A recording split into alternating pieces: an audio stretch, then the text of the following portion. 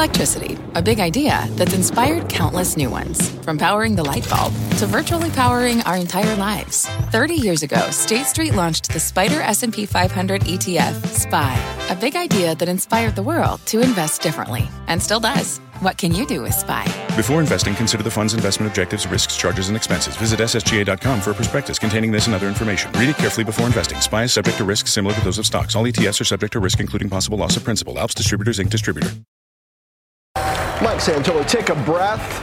I guess good news is good news. S&P 500 setting new 52-week highs after a late push higher before the weekend. That is your scorecard on Wall Street, but winners stay late. Welcome to Closing Bell Overtime. I'm John Fort. Morgan Brennan is off today. Coming up, the financial sector has significantly underperformed the market this year, and KBW says it might be the right time to buy some names on the cheap. We will get your 2024 Banks Playbook with KBW's head of banking. Plus, billionaire private equity mogul Robert Smith joins us to talk about the value being created by AI and how it might even drive a wave of consolidation. Let's start, though, with the market as stocks make a push higher to end the week after jobs came in strong and inflation's expectations pulled back, fueling hopes of a soft landing. Joining us now, Bob Elliott from Unlimited and Brook May from Evans May Wealth. Guys, welcome. Bob, what's your assessment of how the market digested this jobs report with the 10-year higher, but the major indices also higher, led by energy and tech? Well, I think we're back to the environment of higher for longer that we saw over the summer and in early 2023 here, where the job market remains relatively strong. There's no good reason why the Fed needs to proactively ease monetary policy in this environment. And that is particularly bad for the bond market because there are still 5 to 6 cuts priced in for 2024. So bad for bonds, good for stocks because growth continues, fueled by those wage gains of strong employment. And the combination of which is, in many ways, just continuing the type of dynamics that we've seen higher for longer for a long time now. You say good for stocks. Brook May, you think potentially very good for stocks. You think the S&P 500 could rise as much as 17% next year? How? We do. Our price target on the S&P is 5,200 to 5,400 for 2024. Right now, consensus earnings growth is up about 11% from this year to next year. But if you look at Q3 earnings announcements, companies came out and while revenues were mixed, margins stayed strong. And we think that's because they had 2 years to adjust for higher interest rates. And we think that that'll translate into a good market next year, and we could see additional earnings surprises to the upside. So then, Bob, why should people diversify here? Things might shift? Well, I think the question is how long can the stock rally continue before it pushes the Fed to have to do more? And so that's why when I talk about this sort of higher for longer environment, it's generally bad for asset prices in aggregate because we've got to get more tightening in order to slow this economy, given how hot the labor market is and how wage growth continues to be above what's appropriate for the Fed to meet its target. So that's not necessarily a great long-term bet on stocks, even though in the short term, stocks outperform bonds. It's once we get that tightening that we'll probably start to see stocks roll over maybe in the first, at the end of the first quarter or the second quarter of next year, given the dynamics. Speaking of tech and financials, Brook, you like Charles Schwab and ServiceNow. Why? Schwab just completed the merger with TD Ameritrade, so there are going to be some cost synergies there. And when you look at Schwab, it's nowhere near a new 52-week high like some other stocks are. It's down 23% year to date. So when we look at the earnings growth projection of 20% from this year to next year and those cost synergies, they're going to contribute to earnings. And once we see a positive slope in the yield curve, there's going to be a contribution there from the net interest. In addition to that, when rates start to come down, people are going to move out of money markets and into traditional investments, and that'll bode well for Schwab and their earnings. All right, interesting. We also like ServiceNow. Go ahead. Go ahead. We also like ServiceNow. We added it to the portfolio a few weeks ago. They're a software company that focuses on workflow processing. And initially, they were focused on IT tickets. But since then, through improved programming, they've expanded their offering to HR and sales. So we think that their addressable market has grown significantly, and their earnings are expected to be up 38% from this year to next year, and then an average of 27% per year over the next 5 years. So we think that there's quite a bit of exciting news going on there. They've adopted generative AI, and they announced in their third quarter call that they have had several multi-million-dollar deals in that space. So there's a lot to be excited about. We have heard a lot from ServiceNow here on Overtime Indeed. Brook, Bob, stay with us. We're also going to bring in CNBC's senior economics reporter, Steve Leisman, following today's jobs report ahead of next week's Fed decision, and a lot of eyes watching inflation, right, Steve? Yeah, that's going to be the big number next week, and it's supposed to be relatively tame, John. I think today's report was, okay for the bond market, okay for the stock market. It wasn't a slam dunk on either side of it. You still had relatively strong job growth. But I do want to show you what's been happening with the private sector job growth, and that's been kind of ticking down, getting to be a little bit more normal. I like the idea that it's still at 150,000. I think that's good for workers. It gives them an opportunity to still bargain for wages, especially if you talk about skilled workers. On the other hand, the idea that it's well down below where it was in the 200 and 300,000 range just a little bit ago, I think that's an important story for the Federal Reserve. Several other factors in there today. The year-over-year wage gains were 4%, so that's ticking downward. The unemployment rate, interesting, down to 3.7, but still you had a pretty large influx into the workforce. So I don't think they'll be too worried about that. And then, of course, there was the big decline in inflation expectations in that Michigan number. I think was probably pretty good. You did have a bit of a reset, John, when it comes to the expectations for rate cuts next year. They had been as high as 68% starting in March, down below 50% as the day wore on, as people started saying, well, you know what? This number is not commensurate with a Fed that's going to be cutting right away, but maybe a little bit later in May or June. Okay. Bob Elliott, you're still with us. With all of that in mind, how do you set things up for 2024 differently than you might be positioned at the end of 23? Well, I think what we were seeing at the end of 23 was a big push in an effective easing that happened from the Treasury and then from market-based easing on expectations that the Fed is going to come to the market's rescue with a bunch of cuts into 24, even, a reasonably high probability in March. Now, I haven't seen the Fed in the past come to the market with meaningful cuts in an environment where unemployment is at 3.7%. Like, what is the reason why the Fed would cut here when the job market is going along quite strongly and when wages that they're seeing are still elevated relative to what is appropriate for them to meet their mandate over time? Steve Leisman, what about that? And when we look at the next inflation print, what are the most important subcategories that the Fed is going to be looking at? Because, the prices are still high and growing in some areas, but not in others. Well, we're looking for precisely another flat line. So what I think, Bob, is, confusing is the present day with the forecast. What the market is doing, and the market could be wrong here, is essentially forecasting what the Fed is going to do given its forecast for what's going to happen to inflation. It could be dead wrong. It's been wrong. But the forecast right now for next week is that we're going to get a big flat line when it comes to inflation, up 0.3 on the core. And then it's going to sink to 3% year over year. The expectation is that you're going to have several months of relatively contained inflation.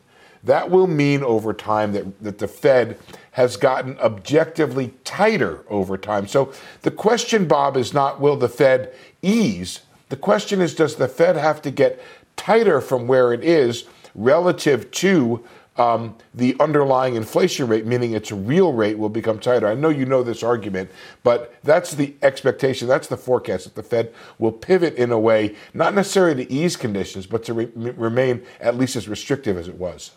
Bob, your thoughts? Well, I think the Fed is focused on what do the actual outcomes look like in order to assess whether monetary policy is sufficiently restrictive. And while some in the Fed universe have highlighted that a falling inflation rate will create an effective tightening, as was just described. The reality is when it comes to consumption, if your wages are continuing to grow at 5% and inflation falls, that is stimulative and increases real demand. For instance, a big part of the driver of price falls that we're seeing, or weakness that we're seeing, is because gas prices have fallen considerably. What that's doing is it's putting money directly in the pockets of the everyday American who can go out there and spend as a result.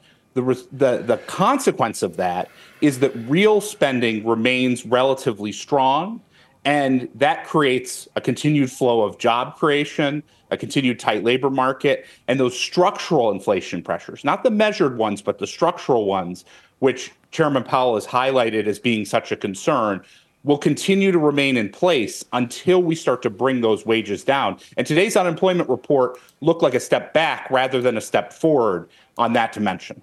To be continued as we get more data and decisions in the days ahead. Bob, Steve, thank you. Now let's bring back senior markets commentator Mike Santoli, who has caught his breath. He's got a take on the S&P's push to 52-week highs. Mike. Yeah, John, to 52-week highs. As a matter of fact, more like 20-month highs. Here's a 2-year chart of the S&P 500. We were just kind of sitting around there on that 4,600 level, kind of like I was saying we did in the spring, just sort of digesting the prior rally, finding a little bit of a lift today, getting us back to those levels from March, end of March of 2022. So, from this frame, it shows you that we've kind of gone nowhere in a couple of years, almost exactly nowhere, as a matter of fact, and yet it's cheaper now, in theory, relative to the size of the economy and relative to earnings. And now you have the trend having curled higher. So even though it feels like treading water, it's the kind of thing where there's some productive progress made in relative terms to earnings in the economy over that period of time. Now, the market has had to seize upon only a small handful of playable secular themes that it was very excited about. And I love this chart of Microsoft relative to the home builders ETF. Now, this is 3 years. And it shows you they've absolutely trounced the broad market in that period of time, up 70-some%. And even the downturns in 2022 don't look like a whole lot. So there's nothing that really relates these two things. It's kind of the ultimate hard good with the ultimate software company. But for me, it is really about how a lot of money has been funneled into a handful of safe-seeming trends because of structural changes going on or long-term disruptive opportunities happening. I think I would be alert for the possibility that a broader set of opportunities out there, especially if interest rates go down a lot, mortgage rates go down, existing home inventory start to build. Maybe that's counterintuitively not necessarily the best thing for home builder stocks that have been absolutely vertical in the past several weeks. Mike, if I recall, the last time we were near these levels, certainly on the S&P this year, was late July, right around the time of that Fitch ratings cut, which makes me wonder, could government somehow screw this up for us? Look, this could definitely be screwed up by something. Now, we're going to get we don't have a budget yet past January 19th. We could get some supply of Treasury issues next week. We'll see if the market has some indigestion over those things. I think what really happened in late July was everybody got on board with the idea that we had a soft landing, benign interest rates, Fed was out of the way, the economy looked good, and we just got challenged by a little bit of a surge in rates. We had a choppy period in the economy off of a very placid summer, and we had to get through an earnings season and weak seasonal patterns in the market. So we don't have exactly that sum of factors at play right now, but yeah, I would never deny that something could knock us off course if we get complacent about good things right now. 5 months later, people feeling good again. Yeah. Mike, will see you in a bit. After the break, KBW's head of U.S. bank research reveals the one mega cap name he's betting on in 2024 after a volatile year for that sector. Overtime's back in 2.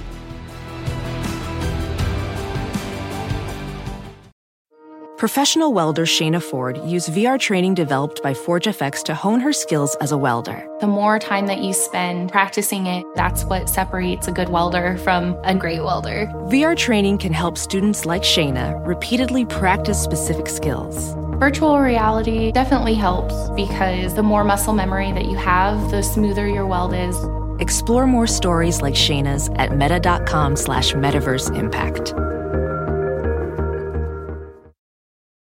Edward Jones, who knows that just like life, financial planning isn't only about long-term goals. It's about the moments big and small along the way. And when it comes to achieving everyday financial goals, Edward Jones works hard to connect you with someone you can trust professionally and personally. That's why they created their free financial advisor matching tool to help you find a financial advisor in your community. When you take the quiz and get your matches, don't expect just a list of resumes. You'll also see each financial advisor's story and personal interests. And when it's time to meet for the first time, they'll focus on your story, asking questions to understand where you're headed and why. Because Edward Jones knows that at the end of the day, behind every financial goal is a life goal. And that's what really matters. To learn more and find your financial advisor partner, take the quiz at match.edwardjones.com. Financials are slowly recovering after banks got rocked earlier this year. The KBE is up 15% this month. The KRE is up 16%, but both still lag the broader market this year. Let's bring in KBW head of U.S. Bank Research, Chris McGratty, with names that should be on your radar heading into 2024. Chris, what's your favorite? Hey, John. So we're still market weight the U.S. Bank Group. We moved there a year ago. Really into 2023, we thought earnings were at cyclical highs and cycle highs. So we moved to a market weight. We obviously went through quite a bit of stress in March. Throughout the year, we've cut numbers 25%. And so valuations are really cheap going into 2024. So we're picking our spots across a variety of themes. So what's your favorite name? And while you're at it, tell me about the KRE, which is right knocking on the door of 49, which would be kind of recovering from that area that it fell down into back earlier in the year, but it's had trouble breaking through and staying through. Right. We've seen a lot of volatility throughout the year, but if you step back, banks have underperformed the S&P by 30% since last December. So the broader market's gone up, the banks have gone down, and we've seen a 30-point relative underperformance. And so what we're looking at is really a question of, is this enough? Has enough been priced into the group? And we think our analysis shows that there's a really strong correlation between the direction of earnings estimates and the direction of the stocks. We think the top line net interest income pressures from the spring have largely abated, which is a good thing. We do, however, think there's a risk to the cycle with credit normalizing higher. And so we're taking a cautious stance on the group. Okay, let me move to large caps for a moment. You like Goldman Sachs. Is that Truist and KeyCorp too? But first on Goldman, we've been hearing more about deal activity picking up. That's a big part of what Goldman does. Is it a call on that or just the consumer issues that they have being largely out of the way? Right. As a firm, we like Goldman. We think capital markets are poised to rebound. And really, we've been in a recessionary environment for capital markets and investment banking for almost 2 years. So with clarity on interest rates, we've seen stocks perform better. We've seen rate expectations come down. That's all healthy for capital markets. And around tangible book for Goldman, that's one of our top picks. Why KeyCorp? KeyCorp, they got caught up in a lot of the drama from March with interest rates moving up and capital levels moving lower. We think KeyCorp is uniquely positioned. They're going to get book value growth as some of these losses come back into capital. And there's a real strong ramp in the earnings over the course of 2024. Between the first quarter and the fourth quarter, we think earnings will grow by 70%. So there's a peak, really an improvement in earnings story at Key. I want to rattle off some of the small and mid caps that you like. Webster Financial, Columbia Banking, Pinnacle, Prosperity, Valley National, Enterprise, Amalgamated. Is there one that represents why you like that group of them? Sure. Let's go to Webster. Webster's the name that I follow. Really, the call is the market's mispricing the return potential that this company can produce. We've done a lot of analysis on what the normalized ROE for this company can be in the industry. We think their structural ROE is north of 20%. The stock sells for 7 times earnings. We think the stock is mispriced because of outsized credit concerns. We think as you go through 2024, that risk will get repriced higher, and that's one of our faves. In the financials, 2 things I wonder about that could affect all this. You tell me. Consumer debt, credit's been stretched, and office on portfolios and some regional exposure to those. How do you think about those 2 things? Sure. I would say unemployment and the consumer are things we're watching closely. We've seen a strong labor market, but certainly the consumer is something. Credit card debt is at a high level. You're right. More broadly, we think, credit is something you got to watch more carefully this year. What about the commercial banks and that office portfolio issue? Sure. Office is a well-telegraphed risk. We've been talking about it for the better part of a year, really with the return to office dynamic that's played out since COVID. The good thing is office as a proportion of the balance sheet is pretty manageable. Most banks, sub 5% of loans. So it's a manageable risk. We're going to have to go through a reset period. But certainly the banks are well capitalized and they can get through that. Such pithy answers, Chris. I think I got a record number of questions in there. Chris McGratty, thanks for being with us. Thanks, John. After the break, private equity billionaire Robert Smith on the use case for AI that more than 90% of his portfolio companies are implementing now. And speaking of AI, Google in hot water after reports said its demonstration of its new Gemini models might have been, well, kind of artificial. We will bring you those details when Overtime returns.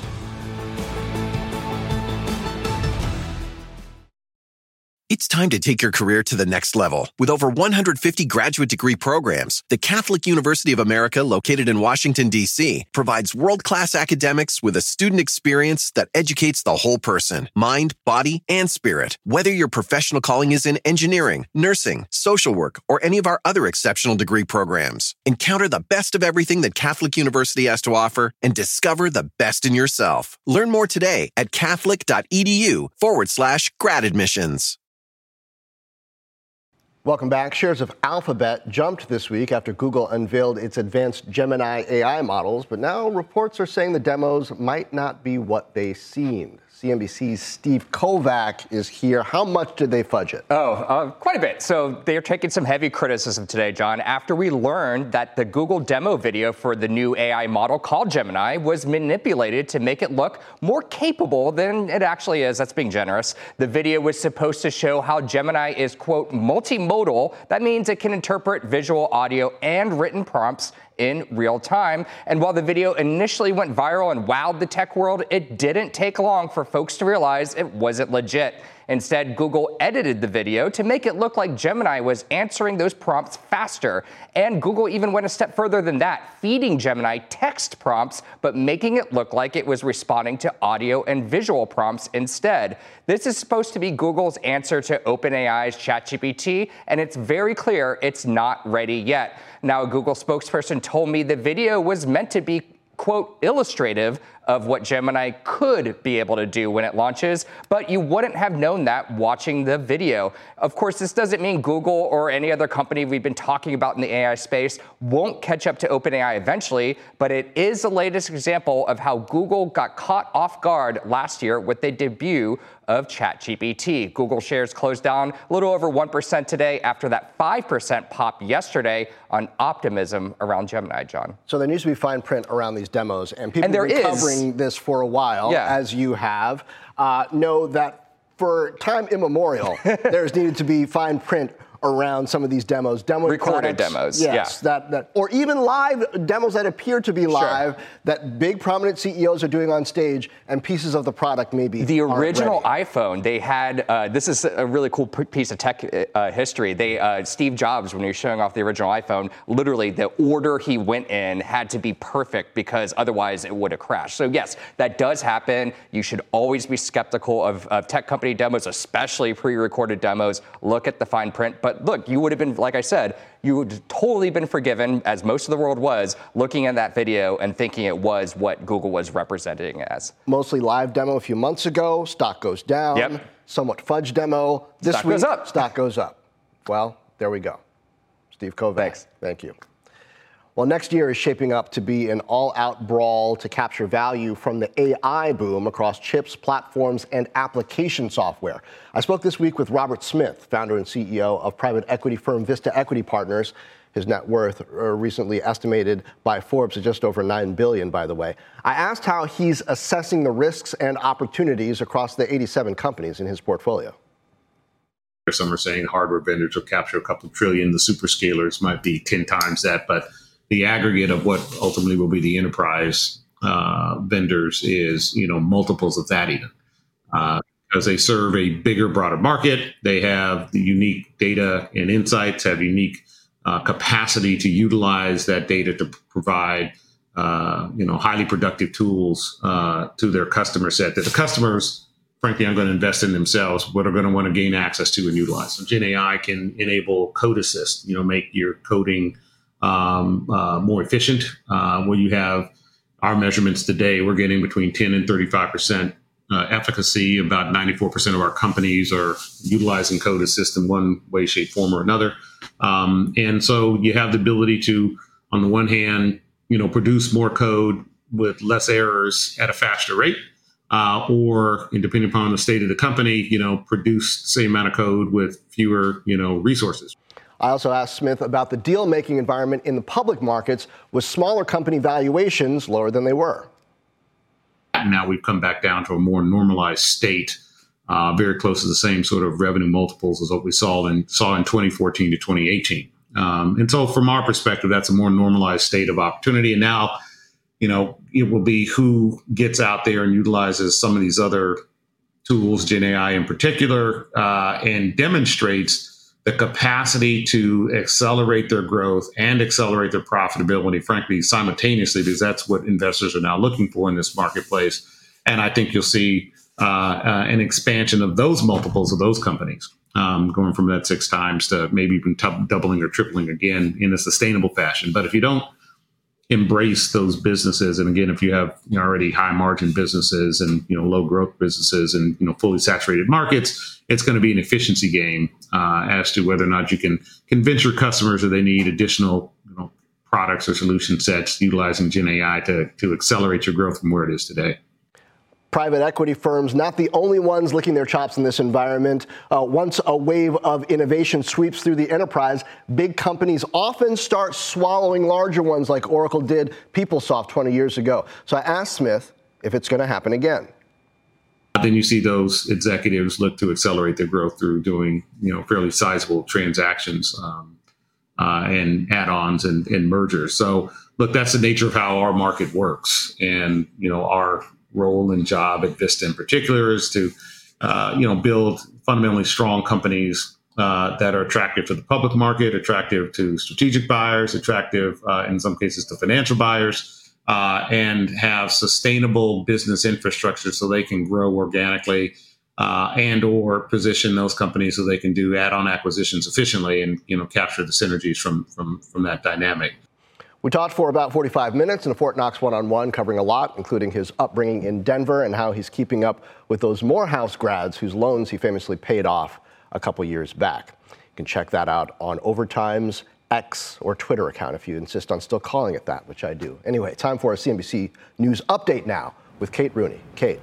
Hey there, John. The Michigan teen who killed 4 of his classmates in 2021 has been sentenced to life in prison without the possibility of parole. The Michigan county judge imposed the maximum sentence, calling Ethan Crumbley's crimes true acts of terrorism. Crumbley pleaded guilty last year to killing 4 students and wounding 7 other people.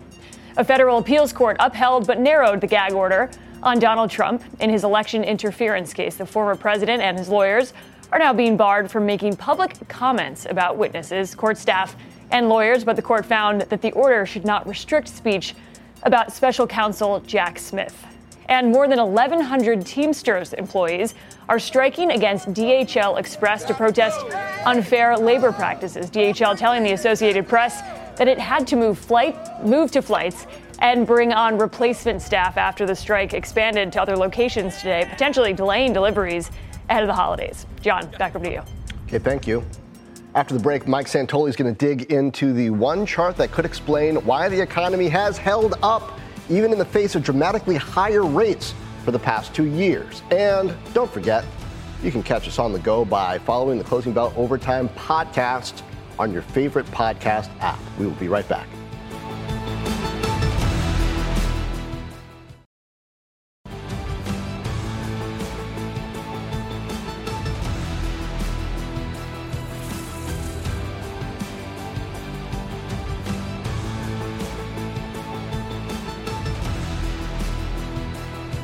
Welcome back to Overtime. The University of Michigan's consumer survey showed sentiment rising to its best level since July. Inflation expectations also plunged to 3.1% from 4.5% in November. Mike Santoli's back with a look at how the consumer is propping up the economy despite these higher rates. And Mike, this reminds me of that relationship between gas prices and consumer discretionary you showed us a few days ago. Yeah, there's no doubt that falling gasoline prices fed into the consumer sentiment bump that we saw last month, also lower inflation expectations, and then wages continue to grow. Here's another explanation for why the very aggressive campaign of Fed rate hikes and then higher market interest rates have not really impacted the economy as much as you might have expected. The financial obligations ratio and debt service ratio kept by the Fed basically shows the required financial payments of consumers relative to disposable income. So obviously up off historic lows after the pandemic when everybody had excess savings, you had the stimulus money, and rates were super low, and basically up to even subnormal levels. I mean, it's really below where we saw in the mid 2000s. And like so many of these macro indicators, John, it looks like we've come up to pre-pandemic levels, but not to extremes. And just to make the distinction, financial obligations includes things like property taxes and homeowners insurance and basically everything that you would have to, on a monthly basis, lay out to essentially finance your lifestyle. So, Mike, what, if anything, do the numbers say about if people are feeling so good about spending, why are people feeling so bad about the economy? Yeah, I guess it's all sort of relative to where we recently were and maybe what we expected. I think that the after effects of cost of living shocks is pretty significant. And so even though you tell people, oh, but your wages are still growing, the absolute price level is relatively high. And then I do think that there are, households that have fallen behind. And so you had this 2020, 2021 vintage of things like auto leases and loans that were made under different assumptions when people had a lot of savings and they've fallen behind. So there is a little bit of fraying around the edges. But in general, it does seem like there's some more catch up that could be done from the mood of consumers to kind of come into contact with the observable reality. It's hard to remember if we're better off than we were whatever period of time ago. And it's a counterfactual too. How otherwise might you have been? Yeah. All right, Mike, thanks. Healthcare, meanwhile, is the biggest growth industry in today's jobs report, adding 77,000 positions in November. Next, we're going to talk to the CEO of Incredible Health. It's a startup with its pulse on the healthcare job space about how that company is using AI to drive hiring in nursing. And check out Paramount as we head to break, finishing at the top of the S&P 500 after reports said Skydance Media and Redbird Capital are considering a bid for the company. We'll be right back.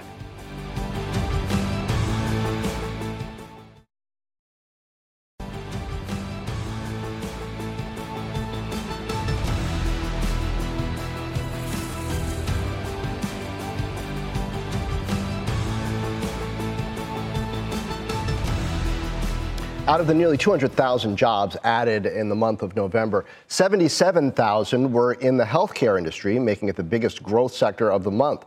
Joining us now to discuss the demand picture is Dr. Iman Abuzeid, CEO and co-founder of Incredible Health. That company is a digital job marketplace that helps connect nurses with recruiting hospitals and streamline the hiring process. Incredible Health announcing this week it's rolling out generative AI across the platform, including a resume wizard. And I should mention your last raise that I'm aware of last year had the valuation at just over $1.5 billion. Dr. Abuzeid, good to see you. So describe to me the state of hiring in healthcare where workers have been overworked and frankly kind of unhappy coming out of this pandemic. Absolutely. So one of the reasons we're seeing this continuous growth in jobs and healthcare is because our demand as a country on the healthcare system continues to increase because our population is aging. But we as a country have not done a great job of increasing that number of healthcare workers to fulfill that growing demand.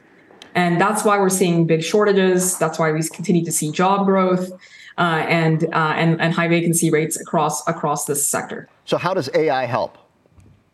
All right. So the way we're thinking about generative AI is that it's an important technology that can be used in healthcare. And so we announced this week that we are the first in our industry or are part of the industry to implement generative AI across the platform. And we did that because it's a way to expand opportunity and to further streamline and speed up the hiring process. What kind of results have you seen so far? Okay, so there's three areas where we're seeing results. First is, we've even beyond the generative AI, we've been using machine learning and algorithmic software for a long time. So we have a resume wizard that's an automatic resume creation. It allows nurses to instantly build a high quality resume in the mobile app, and it's completely free. So 30% of nurses start their job search without a resume, primarily because of socioeconomic reasons. They might not have access to a laptop or computer, or they don't know what makes a high quality resume. And so we've had thousands of nurses use this feature already and get access and ultimately get hired. So we're ensuring that 30% of the workforce that doesn't have a high quality resume doesn't get left behind or excluded from the job search process. Thousands of nurses. I guess that's showing up in some of these numbers that we just saw reported in the jobs number this morning, huh? Absolutely. The other area that we're seeing, we've used generative AI specifically, is in customized health system outreach to the nurses. Now, today, with generative AI, the health systems using our platform, they can send highly customized messages to the nurses that are highlighting very important details of the hospital benefits and perks and other ways that the hospital can really differentiate itself from its competition. As a result, so we've seen an increase of 20% of nurses accepting interview requests from hospitals that are taking advantage of this Gen AI technology. To what extent are you using AI to implement AI? Are you using Code Assist with your workforce?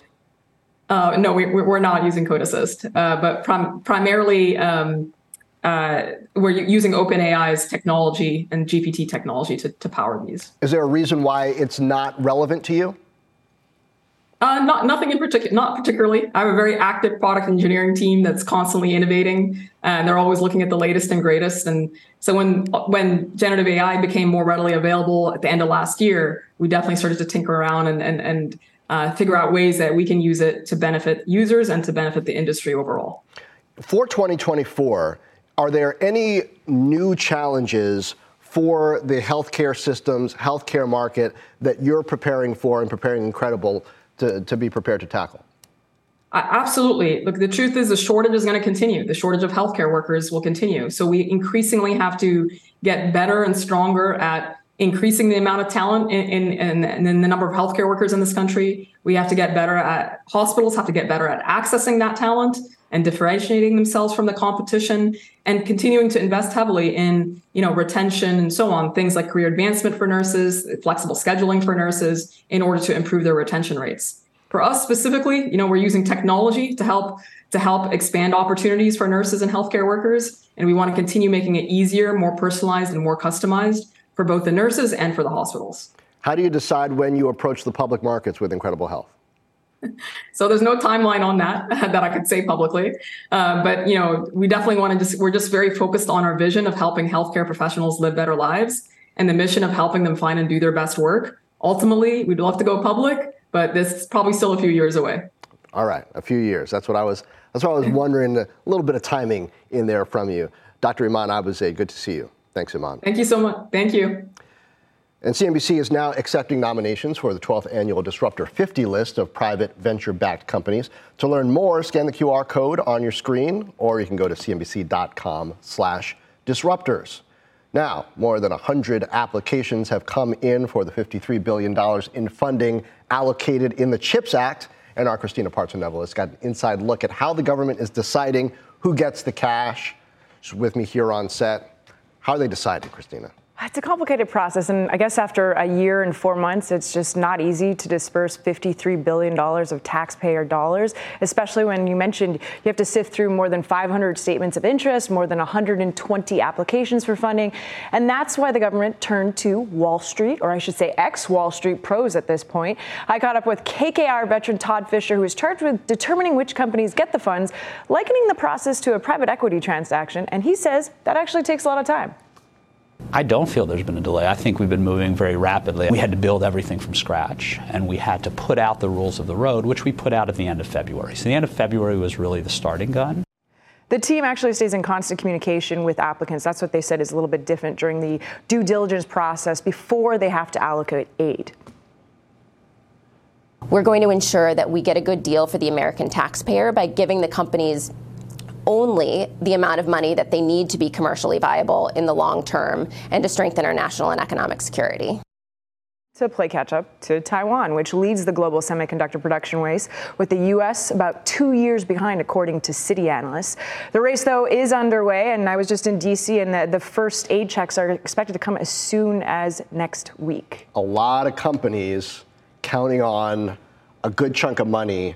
Intel really could use it to fuel this turnaround that Pat Gelsinger is trying to keep going over there. I asked Commerce specifically about Intel and Wolfspeed because both companies are extremely confident that they will get funding, but according to Commerce Department, there's been no promises made to these companies. But like you mentioned, especially with Intel, if he doesn't get the money, then those promises may not be fulfilled to the extreme that they have, the amount of money that he's promised thus far. And it's probably not that they're not going to get any money. It's are they going to get as much as they hope for? And so I mentioned $53 billion, but really it's just $39 billion for manufacturing. So that pie, there's about $12 billion for R&D and then a few others. And there's also loan programs, tax rebates, all of this. But when you think about it, $39 billion, you have over 100 applications, and they're not going to give a company like Intel or Wolfspeed all the money right at once. They're going to do it in milestones so that they have to hit these milestones, be more commercially viable, have these labor plans in place like we saw with Micron's announcement yesterday, and then they get the next tranche of money. Chip CEO sending a lot of holiday cards to D.C., I'll bet. It'll be a lot of jobs, though, in the coming year, that's for sure. Yeah. Well, big moves in biotech as well today as the government approves gene therapy treatments for sickle cell disease. But shares of the companies that make those treatments are moving lower. We'll explain why when Overtime returns.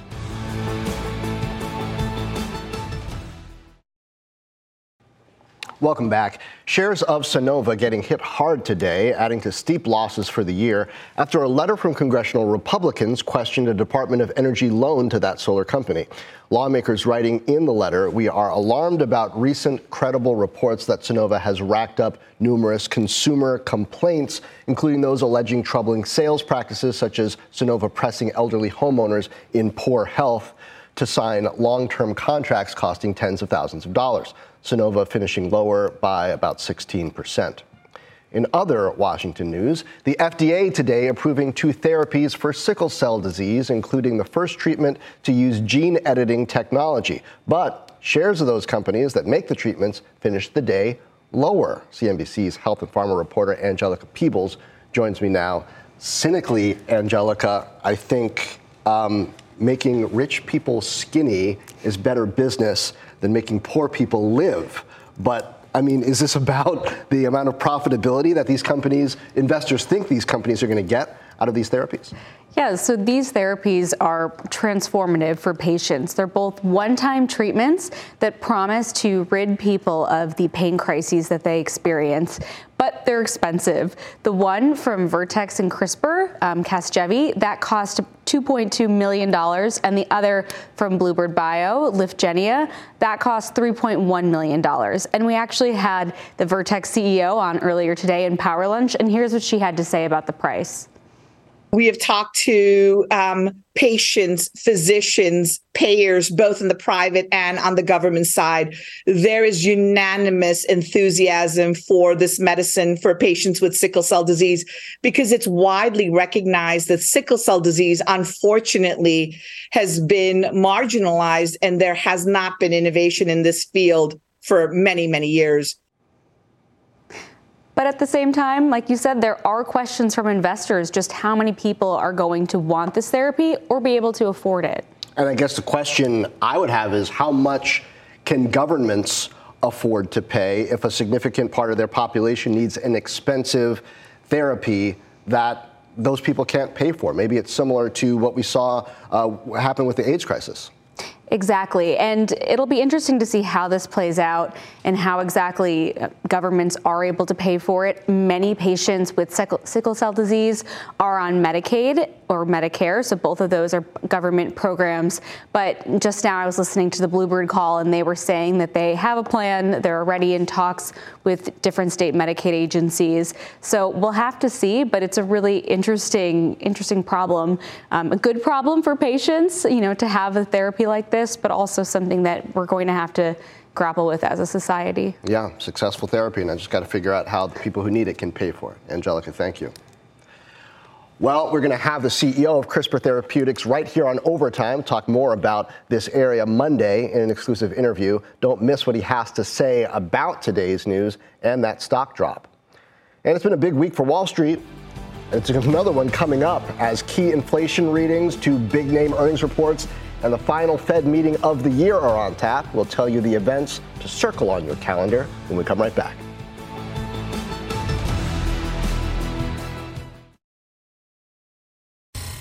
Welcome back to Overtime. The S&P 500 hitting its highest level in more than a year and a half today, and some important potential catalysts are on the calendar for next week, including the CPI report on inflation, the final Fed meeting of the year, and earnings from Adobe on Wednesday, Costco Thursday.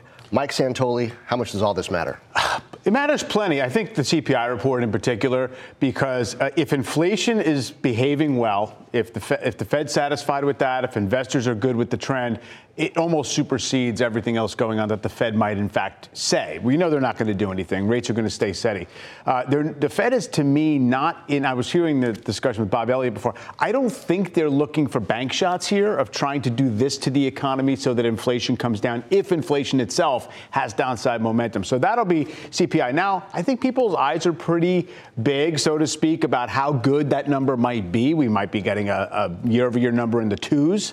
If we're very lucky, and flat to potentially down on the headline. So, maybe we've priced in some of that, at least psychologically. Well, what are people saying about how good that number has to be? Because a lot of people might have said, looking at what we got this morning in the jobs number, that it wasn't that good, but we hit these highs. Yeah, it wasn't that good. I would say it was more just in line with what the run of data has told us to be. I don't know exactly if we've used up all that good inflation news and the oil prices down. Now, Treasury yields did bounce today a little bit. Oil also firmed up. The dollar was a little stronger. So all those things that were in free fall and helping the market on this massive 6-week run higher, have kind of backslid a little bit. So maybe that was what gave the market pause, is it you're really just sort of hesitating ahead of its next move. How much of this dynamic is just sellers aren't showing up this time of year? Yeah, people know it's December, and it's just no incremental strong reason to push against the rally yet. People are going shopping, if not for stocks, something else, so they're not selling.